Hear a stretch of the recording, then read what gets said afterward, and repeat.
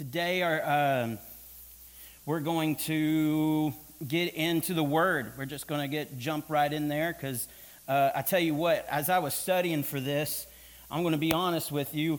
I'm just the type of person that I will study something and I will see something there, and then I'll find out something about it more, and then I'll get deeper into that, and then I'll get deeper into that, and then I'll get deeper into that, and that's just what happens. And then by Saturday, before I have to speak, I have like 1,000, points to make, and so we're going to be here for a while.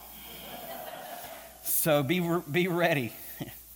No, before we begin, as you guys saw, the cat's away. Let me ask a couple questions. I'm just curious about some questions here. Do you guys remember the first time that you were left home alone? Remember the first time you were left home alone, where your mom and dad had trusted you, right? It may have been a mistake, but they trusted you, right, to be in the house without any adults. Y'all remember that time? Right?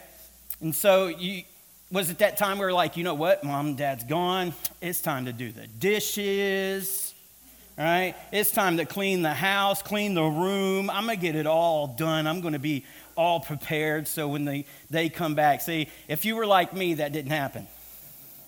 It was in the room, playing a game, whatever the place would be, being on a phone, whatever the case is, right? It was not doing what you were supposed to be doing, okay?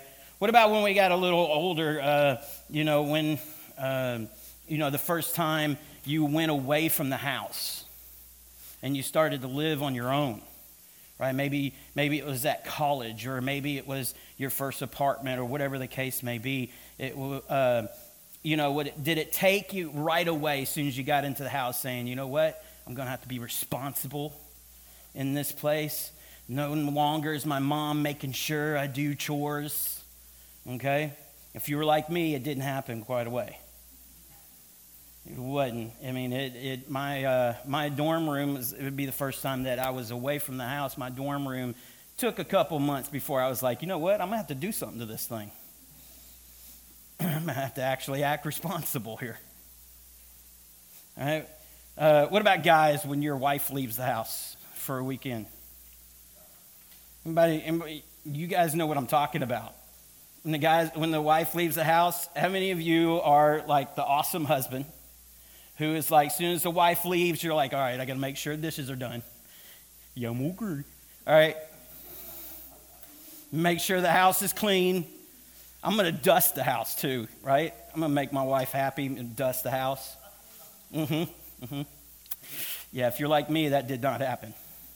It was like, check where she is on the phone, because, you can track her. On the phone, she's only 30 minutes back to the house. Now it's time to get up and start cleaning. Yeah, I ain't the only one. Don't act like I am. All right, what about when you're at work and your boss gives you the time where he leaves, the first time your boss leaves you alone at work, right? See, if you're like me, when the boss was around at the start, you're doing everything you can to make sure that you're impressing the boss, okay? But as soon as the boss leaves, you're like, all right, I'm gonna chill out at least for a minute. My good, because if your boss is like my boss, he's like 100 miles an hour, all right? First of all, my boss is a great guy, but he goes 100 miles an hour, and when he goes, it's like my time to go, okay, I'm gonna calm down now, rest myself, because, me personally, I get things done a little better when I calm down. First of all, I'm not a rush type person, as many of you know. I do not rush to get anything done, okay? And so, but I make sure I get the job done. Let's make sure, if my boss ends up watching, the job gets done, all right? So I asked all these questions to think about this question about when the cat's away. You ever heard of that phrase? When the cat's away, what? The mice will play, right? And the main purpose of that phrase is saying, when the cat's around, mice kind of like hide out, right? They're on their best behavior. But when the cats are gone, it's like, oh, it's time to party. It's time to come out, find the food, do what we can. Cat's gone. Okay? So today's message, I felt the Lord giving me this message for, ever since Pastor asked me to speak. And so it took me all the way up until yesterday to get it into a coherent message, but it's there. But we are going to be in Matthew 25, starting at verse 14. And I want to talk about a parable, the parable of the talents. Very common, well-known parable. A lot of people have heard this story before, heard this parable, heard this passage, probably even heard this sermon quite a bit. Hopefully y'all can bring out something new in it. But very good passage that is on my heart because, one of the things about me is if you're going to be a child of God and you're going to be, a part of the church, you got to be doing something. And that's very, very important to me. If you're going to be here and be a part, then do something.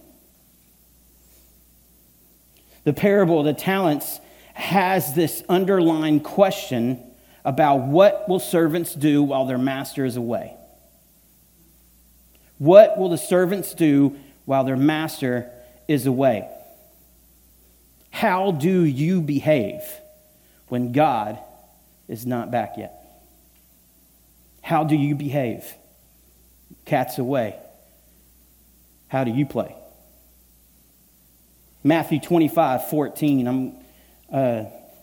I'll be reading. Start in 14. For it will be like a man about to leave home for a while, who entrusted his possessions to his servants. To one he gave 5 talents, equivalent to 100 years' wages. To another 2 talents, and to another 1 talent, to each according to his ability. Then he left. The one who had received 5 talents immediately went out, invested it, and earned another 5. Similarly, the one given 2 earned another 2. But the one given 1 talent went off, dug a hole in the ground, and hid his master's money. After a long time, the master of those servants returned to settle accounts with them. Verse 20, then one who had received 5 talents came forward, bringing the other 5, and said, Sir, you gave me 5 talents. Here I have made 5 more. His master said to him, Excellent. You are a good and trustworthy servant. You have been faithful with the small amount, so I will put you in charge of the large amount. Come and join me in your master's joy and happiness. Also, the one who had received the 2 came forward and said, Sir, you gave me 2 talents. Here I have made 2 more. His master said to him, Excellent, you are good and trustworthy servant. You have been faithful in a small amount, so I will put you in charge of a large amount. Come and join me in your master's happiness. Verse 24, now the one who had received 1 talent came forward and said, I knew you were a hard man. You harvest where you didn't plant and gathered where you didn't sow seed. I was afraid. So I went and hid your talent in the ground. Here, take what belongs to you. You wicked, lazy servant, his master said. So you know, did you, that I harvest where I haven't planted and that I've gathered where I didn't sow seed? Then you should have deposited my money with the bankers so that when I return, I would at least have gotten back interest on my capital. 28, take the talent from him and give it to the one who has 10. For everyone who has something will be given more, so that he will have more than enough. But from anyone who has nothing, even what he does have will be taken away. So for the worthless servant, throw him out in the dark, where people will wail and grind their teeth. Let's pray. Dear Heavenly Father, we just thank you, God. for your message. We thank you for what you want us to hear. Let us open our hearts and our minds. Let us receive what you want us to hear. And as we hear, let us understand. And as we understand, let us be and do your work for your kingdom. And we thank you for that in Jesus' name. Amen. Before I can go any further, I want us to recognize the beginning here. Recognize at the very beginning in 14, for it says, it will be like. It will be like. In order to understand what it is referring to, it goes back to the parable that was spoken right beforehand about the 10 virgins. In verse 1, that basically said, for the kingdom of heaven is like. Some versions automatically put for the kingdom of heaven is, but it is referring to the kingdom of heaven. Very important to understand here that we are starting this parable off, this whole idea of what is meant to be understood in this passage off with the kingdom of heaven is like this. That means that in order to be what God wants us to be, we have to understand that this parable is about kingdom living. This is kingdom living. If we're going to live the way God has designed us to live, we have to understand and be what is in this parable. This is kingdom living.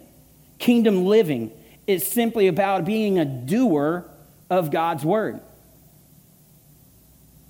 If you want to be in kingdom living, it's about being a doer of God's word. Throughout the Bible, God is commanding us to do something. It's always about doing something. In order for, faith to work, faith without works is dead, right? So in order for that to actually happen, it requires work. That's the reason why the waters didn't open for the Israelites until they actually stepped out into the water.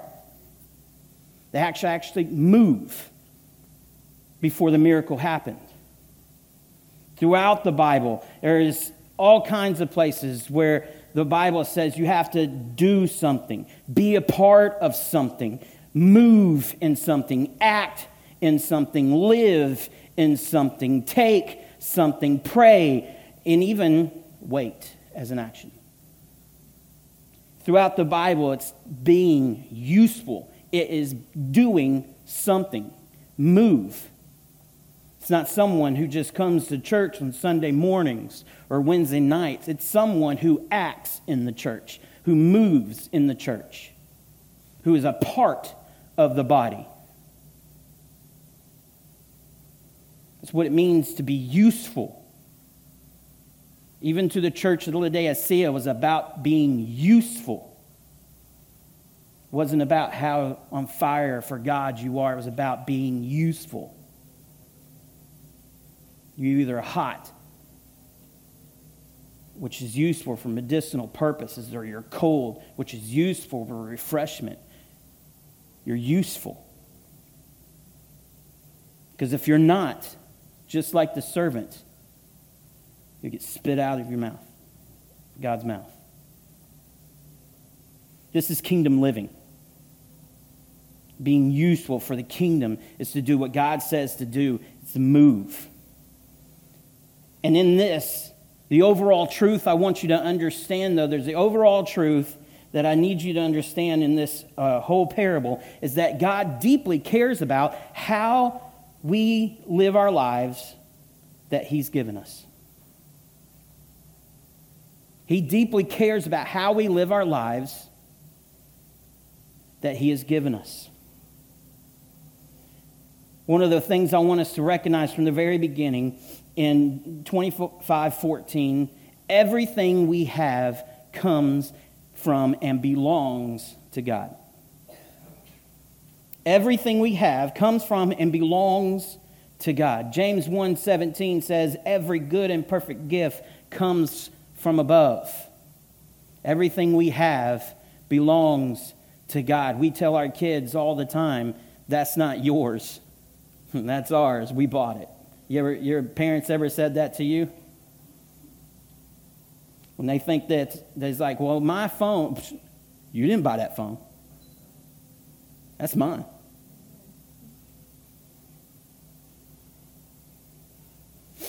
Everything comes from and belongs to God. I want to try to get a little, it wouldn't be right if I stood up here and didn't give a little bit of Jewishness to this.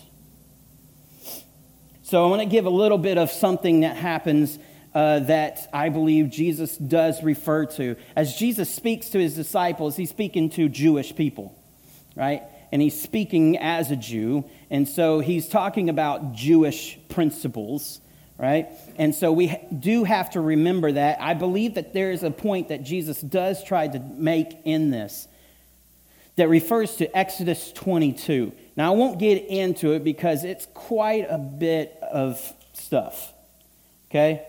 I don't want to get quite into the verse, but I will explain a little bit that Exodus 22 is a little bit of a law, right? You do know there was more than 10 commandments, right? It was like 613, okay? So he does go into one of these, and one of these is about a law of servants and baileys, right? Which means the same thing. Bailey means a servant.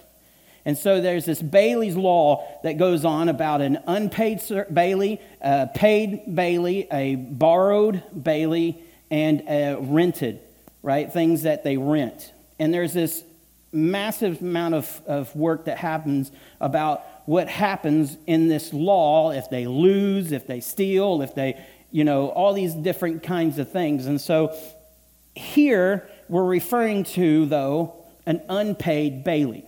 These are unpaid Baileys. These are unpaid servants, okay, which means that they did not get paid for their work, okay?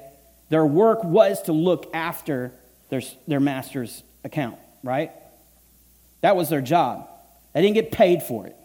They were unpaid servants, okay? Exodus 22 talks about all these different things, but the one thing we need to understand and to bring out according to Torah law here is that it is the oath and obedience of an unpaid servant to keep what his master gave him near to his person at all time. Okay, it is an oath and an obedience. There's this huge thing about taking oaths. If you end up going to court as a Jewish person, if you go to the Sanhedrin or you go to the court, right, there is a big deal that also says that misappropriate does not require loss, but intent to misappropriation. It's enough to render him liable of a person. Dishonesty is misappropriating. If you don't know, that's dishonesty, unfairly taking something, especially money, belonging to another, okay, for one's own use. That's misappropriation. So there's talking about that, but that does not require loss, but intent to lose. And that's enough to render him liable for dishonesty, okay? So the thing here that is key is intent. If you make an oath before you make an exchange with someone, the intent is what is held liable in the court as an unpaid servant. But part of being a servant is to have and to keep what the master gave to him close to him. In fact, it even talks about how it binds on his person. They bind it to their person. The intent is key here. Intent is always key with Jesus, right? Because it's not about the outside, it's about the heart, right? Because that's where the intent comes from. That's the reason why Matthew 5 always talks about Jesus saying, "You've heard it said, but I say," because you could take this and intend this. You said murder is bad, but if you hate someone in your heart, that's intent. Intent is key. The issue in Torah law with the stewardship of property does not hinge on loss or profit. It hinges on the oath and conditions before the event happens. That's even when you speak of intentions. The court judges the intent of a credible witness. So all of this says that they had intentions when they received what the master gave them.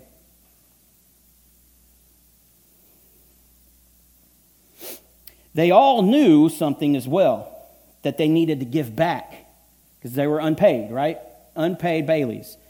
So they all knew that whatever happens when the master comes back, they have to give it back.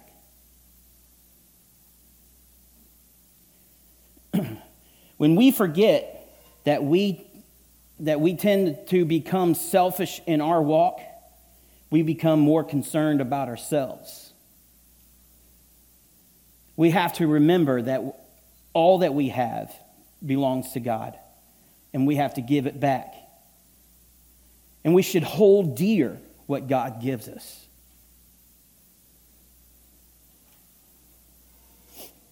25:15 points this out. God has given each of us unique gifts and opportunities to be responsible and invest. God has given each of us unique gifts and opportunities to be responsible and invest.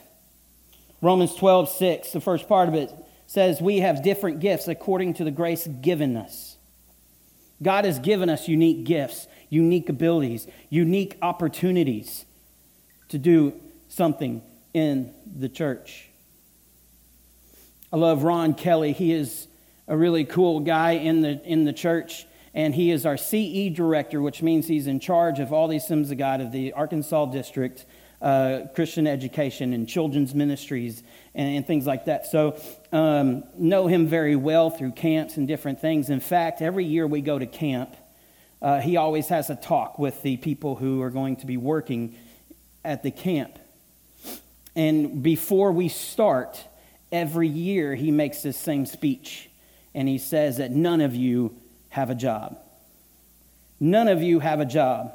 Every single one of you this week have opportunities. Have opportunities. Opportunities for ministry, opportunities to be around kids, opportunities, and so on and so forth. But God has given you responsibilities here and opportunities. He gives us unique gifts and unique opportunities. Like it said, he gave them to according to their ability. Just like when we leave home, we expect each of our kids to do something in the house, but according to their abilities. That's why we'll never expect Keegan to do the dishes. All right? Each to their ability, we allow them to have a responsibility, an opportunity to invest into their being a part of this family. The same way, God gives us each gifts, each opportunities, each responsibilities to be a part of his family, be a part of his kingdom. The master judges each of his servants individually.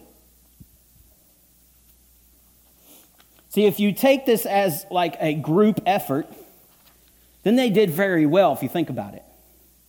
8 talents given and 15 returned. As a whole, that's pretty good. He could say to all of them, hey, good job, guys. But he doesn't. He judges them individually.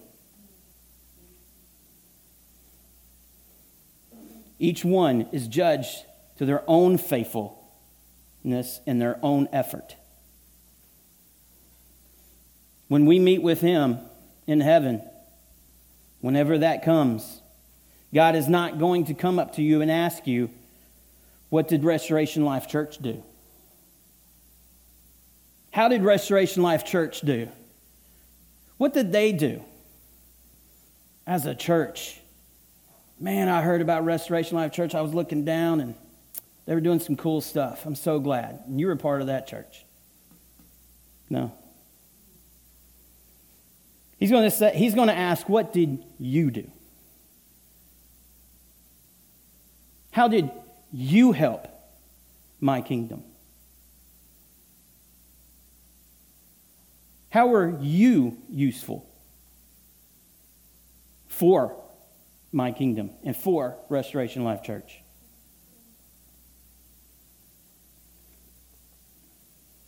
Right? Yes, discipleship is about being together and being better together. It's about having a community. But we're only better together when each individual does their part.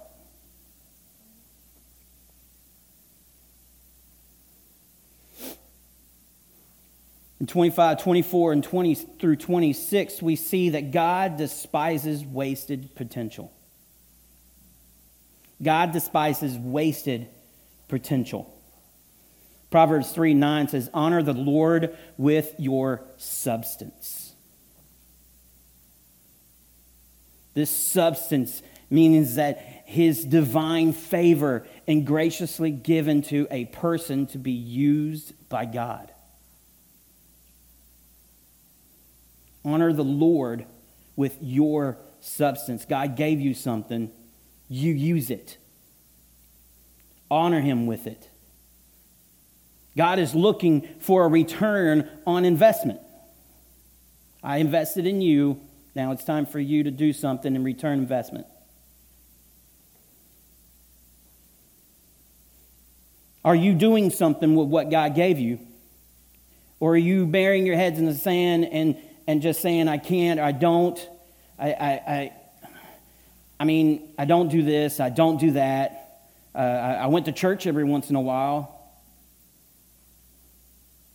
It's about doing what God has given you, doing something with what God has given you.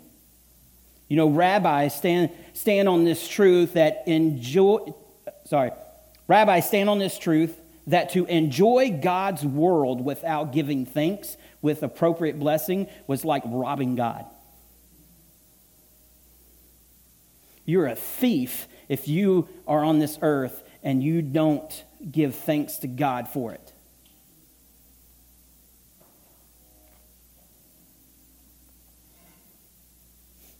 God does not like wasted potential. In 25, verse 28, we see we lose what we do not use. We lose what we do not use. I'm living proof of that, right? Because I was born with rock solid abs, and I did not ever use it.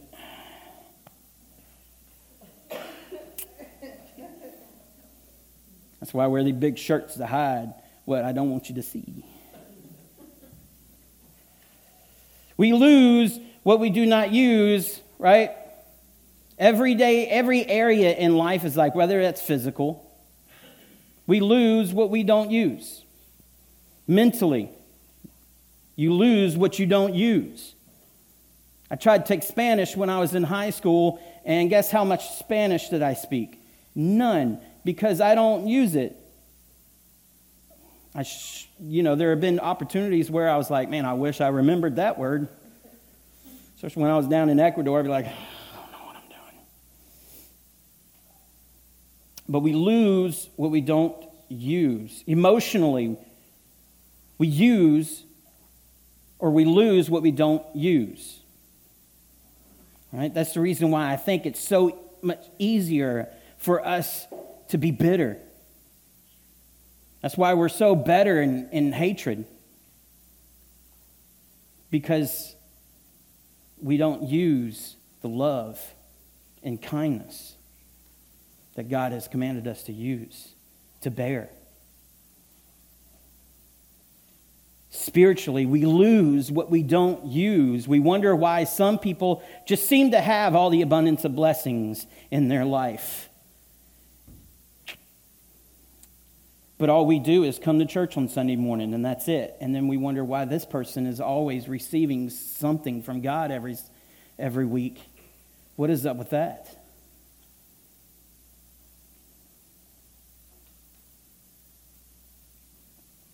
How much are you using what God has given you? Do you bury it or put it on the back burner because you don't have because you have more important things to do? Well, I got this to do in my life. I got that to make sure it gets done. I got this stuff that needs to happen. I'll get to the word in just a minute. I got this to make sure. I got this job I got to be at. I got, this much stuff that needs to get done. I'll pray here in just a minute. I got this to do, and I got that to do. Oh, the church is having this. I don't think I'll be able to make it today because, I got to, do my hair.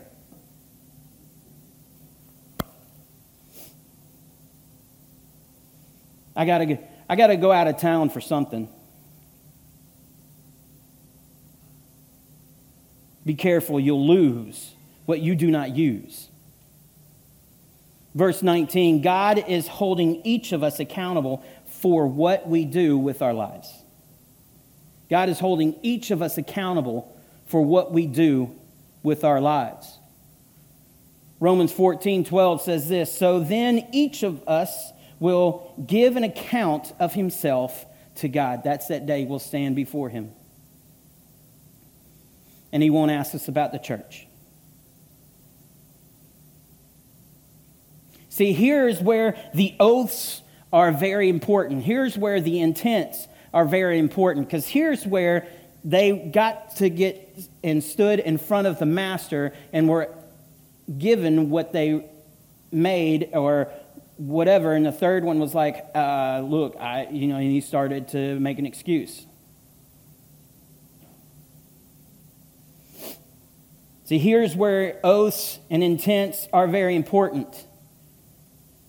The oaths were made and the intents were to help accountable for our lives for what we do with it for God. Just like the unpaid servant has to hold near what he has been given to him. And we are told the same thing as children of God, to hold near, to hide God's word in our hearts, right? One of the most important things to a Jewish person is Deuteronomy 6, was the Shema, which is where they declare that God is one. And he alone. Hear, O Israel, the Lord is one. And to worship your God with all your heart, with all your mind, with all your soul. That goes on and it says to keep that on you at all times. To bind it to your side. Binding an oath is important. Binding what God has given you is important. Keeping it near. This servant knew that, but he decided to bury it. This servant knew that he wasn't supposed to let it out of his sight. Hebrews 11:6 also says, and without fear it is impossible to please God. Our intent is to please God.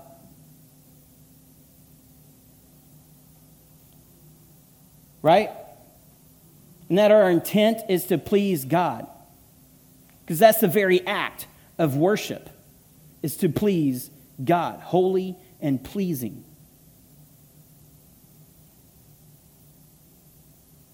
You cannot please God by playing it safe. We can't please God by playing it safe.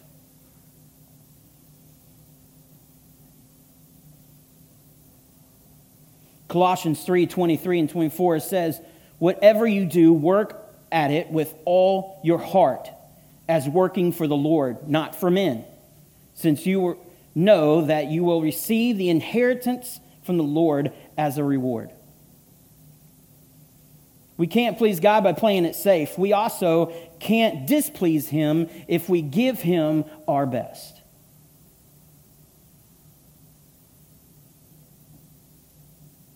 All he's asking for is to give him your best. I've told my kids before, I will not be mad if you do not make an A. I will be mad if you did not give it your best. And here's what I also want you to know is I know when you weren't giving it your best.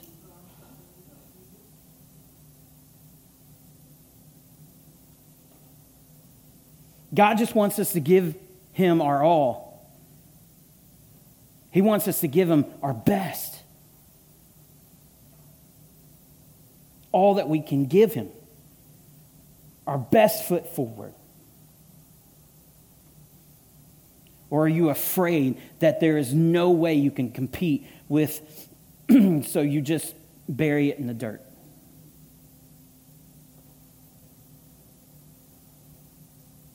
The third servant lived in that fear of failure. And the craziest thing is he blamed the master for it.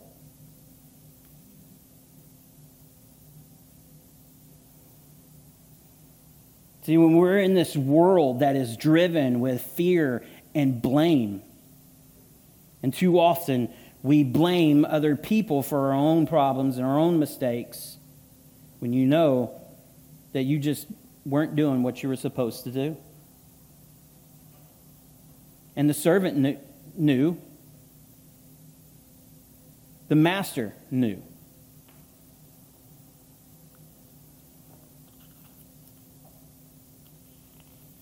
We live in a world built on fear and blame. 2 Timothy 1:7. 2 Timothy 1:7. For God did not give us a spirit of timidity or fear, but a spirit of power, of love, and of self-discipline. God didn't give us that spirit of fear. Right. Where else would that come from?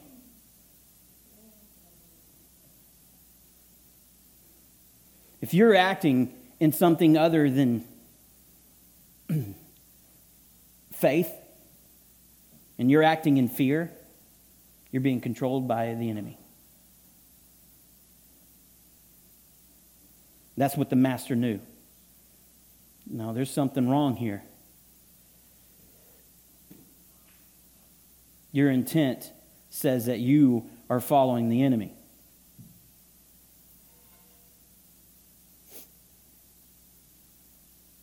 Verse 23, the reward of living for God is immeasurably more than the sacrifice. The reward of living for God is immeasurably more than the sacrifice. When the other two servants got their reward,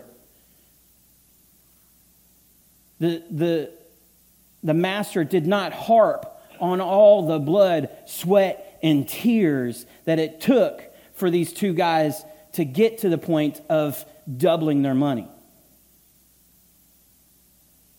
He didn't go, man, I want to know what you did. I want to know what happened. Did you struggle at all? Was there a problem along the way? Did you have any setbacks? Did you have any hurdles? Now he's like, well done. Now you get to spend eternity with me. Come enjoy my happiness. The perseverance in the task of stewardship is foundation of success. The master praises the productive stewards with words that describe their efforts as well as their just reward.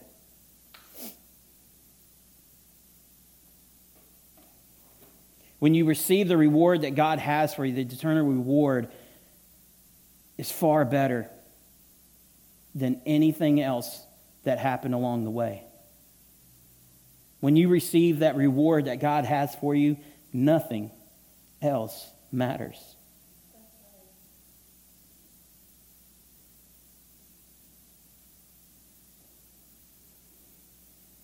So here's what I want you to take away today.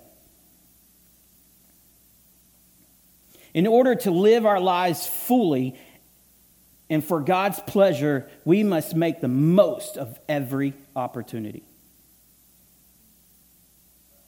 In order to live our lives fully and for God's pleasure, we must make the most of every opportunity. See, the message here is on stewardship of God's gracious bestowed resources in the present. It's about what you do now with what God gives you.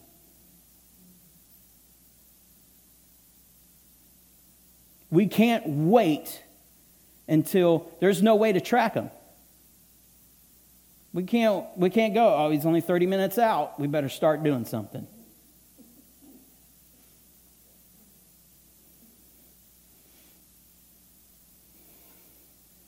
It is now where we have to be responsible in what God has given us and to do something with it.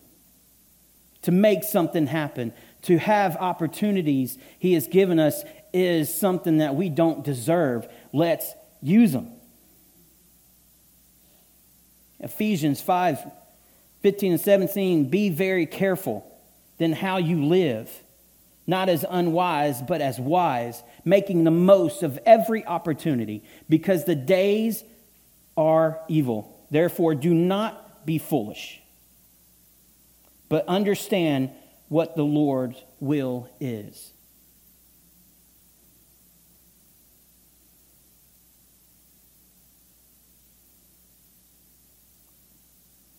We have to understand what God has given us in order for us to do what God wants us to do.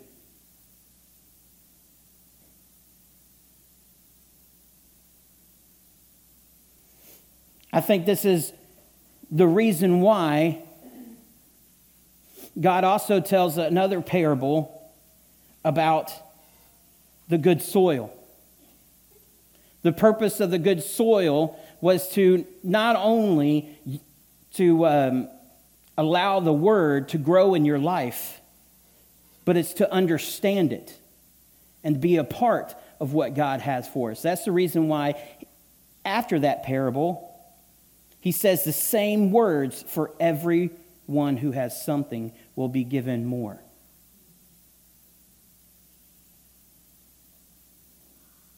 We have an opportunity to do something for God, to be useful for God, to be a part of something for God.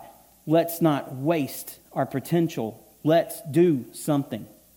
Let's be a part of something. Everyone in the church should be actively doing something, because that's going to be how the church grows. So you have two choices. Two choices. One, we can waste our lives on the temporary. Mark 8:36 says, What good is it for man to gain the whole world yet forfeit his soul? You can waste your time now. You can set your opportunities and your abilities aside and just waste your time right now.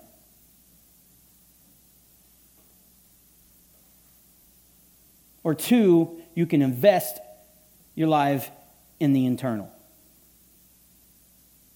John 6:27, do not work for food that spoils, but for food that endures to eternal life, which the Son of Man will give you. We are called to bear fruit, but bear fruit that lasts. This is kingdom living, now and for eternity. What you do now affects your eternity. Are you going to waste it, or invest in it? Right now, the cat's away. What are you doing?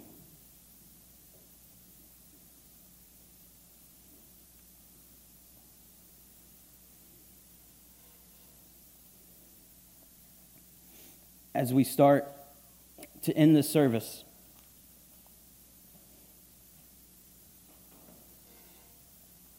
I want to make sure I give this moment. I want to give this moment. Maybe you're here and you've heard these words that I was talking about, and you're not a part of what God wants you to be a part of. Let this morning be that opportunity for you to give your life to Him, to follow Him, to be a part of a church, to be a part of a community that loves you, and to be a part of kingdom living, where you can do your part.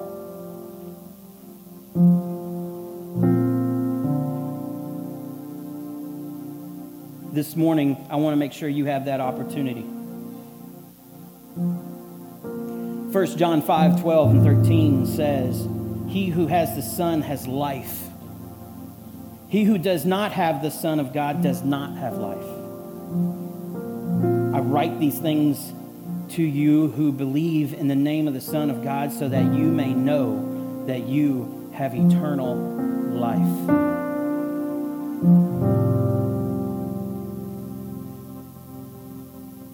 Have that for a kingdom living. Also this morning, I'm going to give you an opportunity. If you are a servant of Christ and you're a part of this church, let's be active.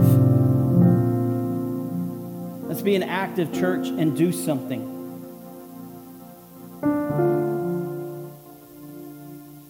Just coming on Sundays is not enough.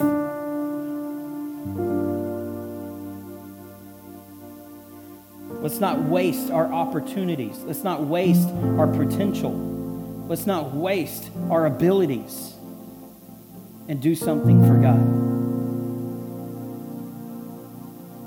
I'm going to open these altars and allow for any of those opportunities to happen for you.